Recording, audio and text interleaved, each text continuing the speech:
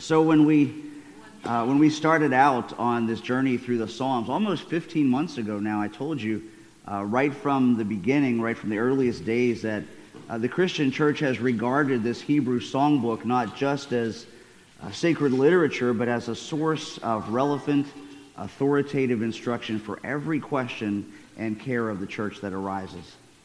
Like, for instance, the 4th century Bishop Athanasius reportedly said of it, while most scriptures speak to us, the Psalms speak for us.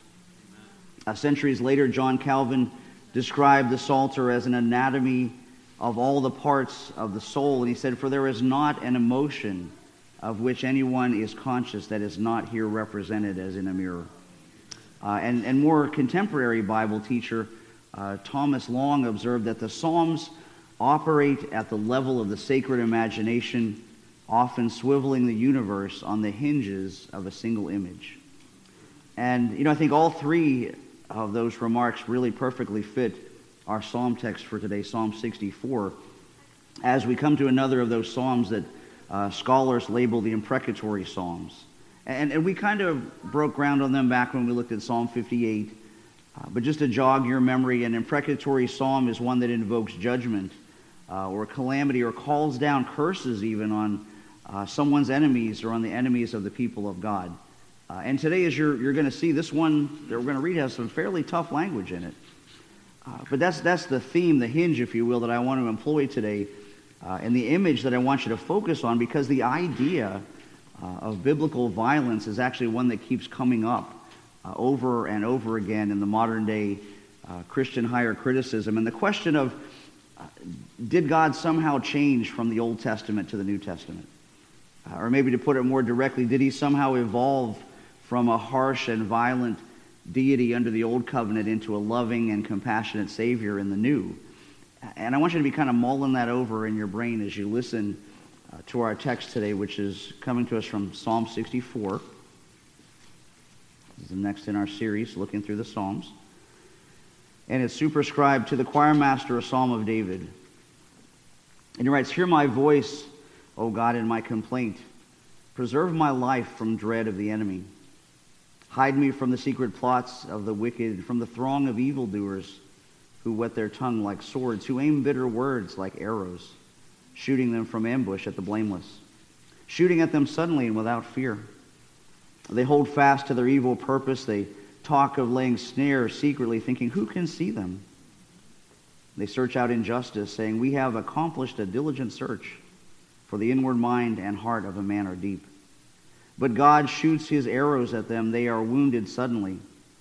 They are brought to ruin with their tongues turned against them. All who see them will wag their heads. And then all mankind fears. They tell what God has brought about and ponder what he has done.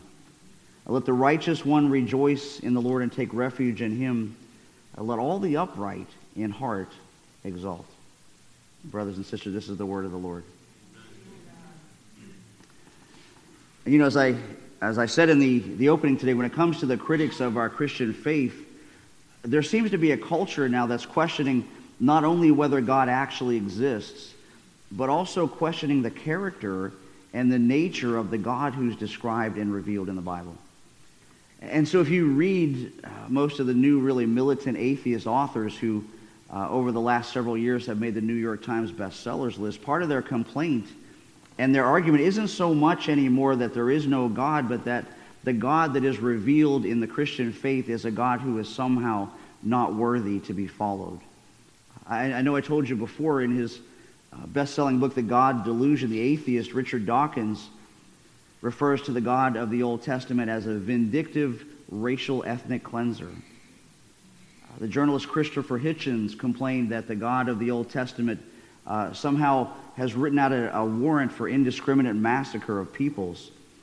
And other critics of the faith have leveled similar charges, accusing the Lord of, in their words, capricious and arbitrary crimes against humanity. And the church as a whole has gotten a lot of flack from the critics of our faith about, over in their words, the bloodthirsty stories of the Old Testament. And they ask things like, why did God command the killing of entire nations in the Old Testament? Why so many calls for war? Why so many demands for seemingly endless sacrifices? But, since those things are true, our critics raise some valid questions that we have to be prepared to answer. But here's the part I didn't get into with you the last time that we kind of waded through these deep imprecatory Psalms. And that's increasingly and sadly because of a lack of proper preaching in our churches and an abandonment of sound biblical education. The problem of the violence in the Old Testament is actually being more acutely felt within our own Christian community. Even at its highest levels, when men like Andy Stanley, who was Charles Stanley's son, professed to have a problem with the Old Testament. If you haven't heard this before, Andy, who's the senior pastor of Atlanta's North Point Community Church, and one of 12 men listed on Baylor University's most effective preachers, he kind of jumped into this debate when he told Christians that we need to, in his words, unhitch our faith from the Old Testament. Because in his words, the Old Testament makes it difficult for people to have faith in God, that there's not much evidence of God's grace in it, and unbelievably, he said the Old Testament isn't about Jesus. Now, I'm no Charles Stanley, who I think is fantastic and still fantastic. I'm no Andy Stanley. In fact, if anything, I'm closer to Stan Laurel. But there's a whole lot wrong with what Andy Stanley had to say. So much wrong with those statements, we can't even get into all of them today. But it leaves us with a question on the table, doesn't it? It leaves us with the question and the problem of the supposed differences between the Old Testament God and the New Testament God. A question which, honestly, is probably far subtler and more complex than it appears at first glance. Because to say that the God of the Old Testament is wrathful and punishing, while the God of the New Testament is loving and kind, is really a gross oversimplification. And so I want us to, the brief time that we have together, is to consider that tension of ideas between the way that God is portrayed in the Old Testament and the way he's portrayed in the New. And what I'm going to show you is the simple fact of the matter is that if you read the Bible, you cannot possibly come to the conclusion that the God of the Old Testament and the God of the New Testament are somehow different. Because if you read the Bible, you will read about God's love and mercy and judgment in the Old Testament, and you will read about God's love and mercy and justice in the New Testament, because it's exactly the same God. And I don't want you to just take my word for it. I want to give you an example. I'm going to give you an example from one of the oldest and smallest books of the Old Testament, the book of Jonah. Possibly even one of the most ancient pieces of Holy Spirit-inspired literature that we have. And in the book, if you remember the story, remember the prophet Jonah receives this calling from God to preach repentance to the people of Nineveh. You remember the story, right? And to lead the inhabitants of that city to the Lord. But there's just a problem with that, because Jonah hates the Ninevites. Jonah hates the people of Nineveh. He hates all of them. And he doesn't want to go. And so instead of obeying God and going straight to Nineveh, he goes to the port of Joppa, gets on board a ship to the city of Tarshish, which is in exactly a straight line in the opposite direction from where God wanted him to go. And you guys know the rest of the story. Right after he boards the ship, there's this great storm. During the storm, the ship's crew figure out it's Jonah's fault because he's the one that's running from God, and so they throw him into the sea. Now, as soon as Jonah is tossed into the water, the storm broke, but the sailors couldn't see him anymore because he'd been swallowed by a great fish, where he stayed for 3 days and 3 nights until God caused the fish to, in the very graphic language of the Old Testament, to vomit Jonah out onto a beach. And then, oddly enough, Jonah decided he'd go to Nineveh after all. But he still wasn't happy about it. He still hated the Ninevites with a passion. In fact, he would like nothing better than to see all of them wiped off the face of the earth for the cruel way in which they had treated God's people in the past. And I tell you that because, for us, when you and I consider God's so-called violent nature and hand of judgment in the Bible, we have to be very careful that we don't let ourselves get confused, because like Jonah, very often we human beings are looking for is not true justice, but the idea of revenge. Very often what you and I look for is not true justice, but revenge. And those are definitely not the same thing, and I'll give you a quick example. me just take a quick poll. How many of you guys or ladies have watched the Die Hard movies? Like, don't be shy. Raise your hand. Oh, come on, get them up there. Okay. Shame on you. What are you doing watching that filth? Marshall, I'm surprised at you. I'll be taking confessions after the service. Now, I only watched all of those movies because Vicki took me to them when we were first dating. And and you know that she's always been a very bad influence on me. But anyway, if you've seen those movies or others like them, as you get to the end, what do you want to see happen to the bad guy? Okay, well, let me put it like this. Do you want to see the bad guy catch a cold that develops into a chronic illness and then see them spend their remaining years in a cushy hospital bed as the credits roll? Right? No, if we're honest, most of us want to see that villain die, right? And not just die, but die violently with the full knowledge that all of their evil schemes have been for naught, right? Like if you remember the end of the first Die Hard movie where the German arch-villain Hans Gruber, and I don't know why the villains are always German, Sean, right? Why are the villains always German, right? But he's standing on top of a skyscraper with the lead actress, right, that he's kidnapped, and he puts the pistol to her head. Remember, he tells Bruce Willis to surrender his machine gun, and Bruce fakes like he's going to do it, but then he pulls his own pistol and shoots Gruber in the shoulder. And remember, he staggers backwards from the gunshot wound and crashes through a window. Now I'm no medical expert, but I'm fairly certain that after being shot and crashing through a window would be enough to kill most men. But is he dead? No. No, he is not. No, he's not dead. He has somehow managed to grab the watch band of the heroine, and he hangs on desperately to avoid falling completely off the building.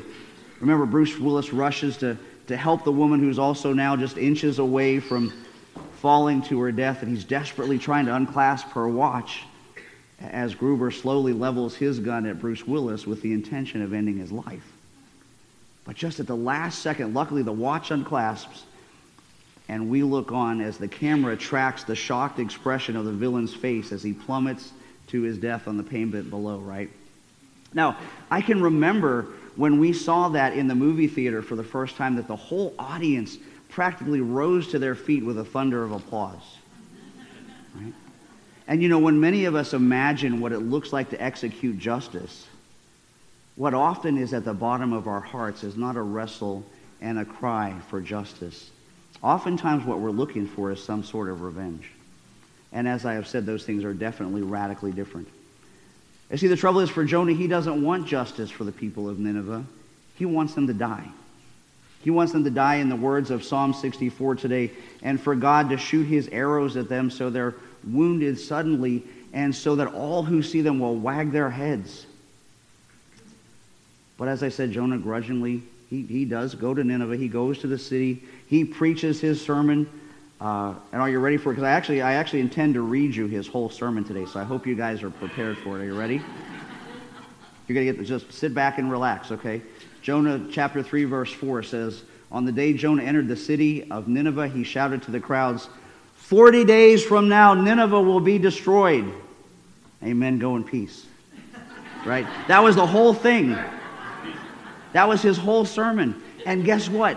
It turned out to be the greatest evangelistic sermon that was ever preached in the history of the world, because the Bible says in the very next verse, the people of Nineveh believed God's message, and from the greatest to the least they declared a fast, and they put on burlap to show their sorrow. So the whole city repented, right? Every man and woman and child turned to God. Jonah sees one of the greatest pagan cities of the ancient world go through an enormous spiritual revival, and what does he do? Does he set up a Billy Graham-style crusade and go town to town? Does he plant churches all over Assyria? Does he even get down on his knees and thank God? No. He gets depressed. He is completely, totally, and utterly depressed. And this is how Jonah chapter 4 starts. It says, "This change of plans greatly upset Jonah, and he became very angry." In fact, the Hebrew here is a little more graphic. It says Jonah burned with anger. And so this guy sees revival break out that makes him not only sick to his stomach, but hot under the collar. And so he complained to the Lord about it, and he said, "Didn't I say before I left home that you would do this, Lord? That's why I ran away to Tarshish. I knew that you were a merciful and compassionate God, slow to get angry and filled with unfailing love. You're eager to turn back from destroying people. Just kill me now, Lord. I'd rather be dead than alive." And here's what I want you to see. See, Jonah's complaint about the character and the nature of God in the Old Testament is that he's too kind, he's too gracious, he's too loving, and he likes to have compassion on people. That's why Jonah said he didn't want to go to Nineveh, because God seems to be in the habit of forgiving people in the Old Testament and giving them the opportunity to repent. But remember, Jonah didn't want that. Jonah wanted them to die. And he wanted them to die painfully, like the villains in our modern day cinema. So right here in just a simple reading of the Old Testament, in just one tiny little 4-chapter book, the idea that God and the character of God is somehow different or incompatible with the New Testament is just fundamentally wrong. And that we really can put that whole issue neatly to bed and overcome it by what one commentator said was the very sophisticated mechanism of reading. Right? The very sophisticated mechanism of reading. You've got to read God's Word, and I pray you do that. But it still leaves us with a deeper and possibly more nagging issue. The deeper issue is this. If this God is so loving and so kind and so compassionate and so gentle, one who delights in mercy and so on, then why do we still find tough passages of judgment like we find in places like today's Psalm 64 and in all the other imprecatory psalms that we're going to bump into before we get done on this journey? And I want you to really hear me, and I want you to think about this for a minute, because the reason we may be wrestling with all of this, if you are, is not because we've spent too little time thinking about the issues of judgment, but rather too little time thinking about the issue of genuine love, right? The nature of genuine love. Because you see, true love doesn't exist in the absence of judgment. It only exists in the presence of it. Whether it's God's love for us, or us for each other, or even for ourselves, true love only exists in the presence of judgment. And I'll tell you why. Because the words "I love you" are only meaningful when the person who says them truly knows you, right? But you see, most folks are so desperate to know love in our lives that we go around projecting images of ourselves that are all prettied up. And the trouble with that is people very often fall in love with the image and not with the real you. And you see that all the time. Like, that's just commonplace in the gossip magazines, where we see the very powerful, the very rich, the very beautiful and famous people find it so difficult to find true love because people fall in love with the image without first understanding the reality of that person. And just to maybe flesh this out and bring it home a little more, if you think about yourself today, I can promise you, if you're sitting here this morning, and maybe you're one of the most popular people in your park, if nobody truly knows you, if nobody knows your weaknesses and your shortcomings and your failings, then you are very likely one of the loneliest people in the world right now. But I can also tell you, if there's even a few people around you, whether it's a spouse or kids or a best friend, who knows you, the real you, right, with all your weaknesses and your shortcomings and your failings, all of that, and they still love you, those are some of the best and most meaningful relationships that you can have. And brothers and sisters, that is precisely the way in which God loves humanity. Right? God sees you exactly as you are. He doesn't have a false image of you. He doesn't have the wrong idea of you. He knows you through and through exactly the way you are. And there's nothing hidden from him. And here's the mystery. He loves you and me anyway. And the Bible says that he has compassion on all that he has made. And when we come to that word compassion, some of you college folks that still remember your ancient language studies, remember that word compassion is actually from ecclesiastical Latin and means not simply that you care about something deeply, but that you make a moral judgment about something that moves you to the depths of your soul and to do something about it. Like, in other words, you have compassion in the face of poverty when you see a homeless person sitting in front of a gas station. And when you see that, you make a moral judgment and you look at that and you say, that is wrong. But you're not happy to just think that thought and move on, otherwise you're just moralizing. You see that person and it moves you to the pit of your stomach, and you turn around and you go back into that gas station and you expend your hard-earned time and money to buy that person some food and a drink, and then you give it to them, right? That's real compassion. You see, brothers and sisters, though, that's what God does for us. Right? We have a gracious and compassionate God who looks at your heart and he looks at my heart. And he sees all the sin that's in there, and he makes a moral judgment, and he says, that is wrong. But then he's so moved to the depths of his being that he does something about it. That's his nature. But Jonah didn't want to see that, did he? You see, like you and I sometimes, he just wanted to look at the Ninevites and consult their violence and their moral failings and their sins. And he didn't want anything to do with them, and he didn't want God to like them or to love them or to forgive them either. But you know what? He was terrified that God would. Because that's just what God is like. That's what God is like in the Old Testament, and that's what God is like in the New Testament. And the whole of that pointing to one truth, to one place, the only place where God's perfect righteousness and his relentless love for us meet and are reconciled. And that was at the cross of Calvary, where God's justice was perfectly administered and his mercy was publicly displayed. When God took upon himself the punishment meant for the guilty, meant for us, for me, so that sinful, guilty human beings could be reconciled to him without 1 ounce of guilt being swept under the rug, or 1 bit of justice unserved, or 1 drop of Christ's precious mercy wasted. All because of what Jesus endured for us to fulfill the toughness of God's love, the tenderness of his justice, and so that we can, with David today, tell what God has brought about, so we can ponder what he's done. And then let the righteous ones rejoice in the Lord and take refuge in him, and let all of the upright in heart exalt. Amen? Let's pray together.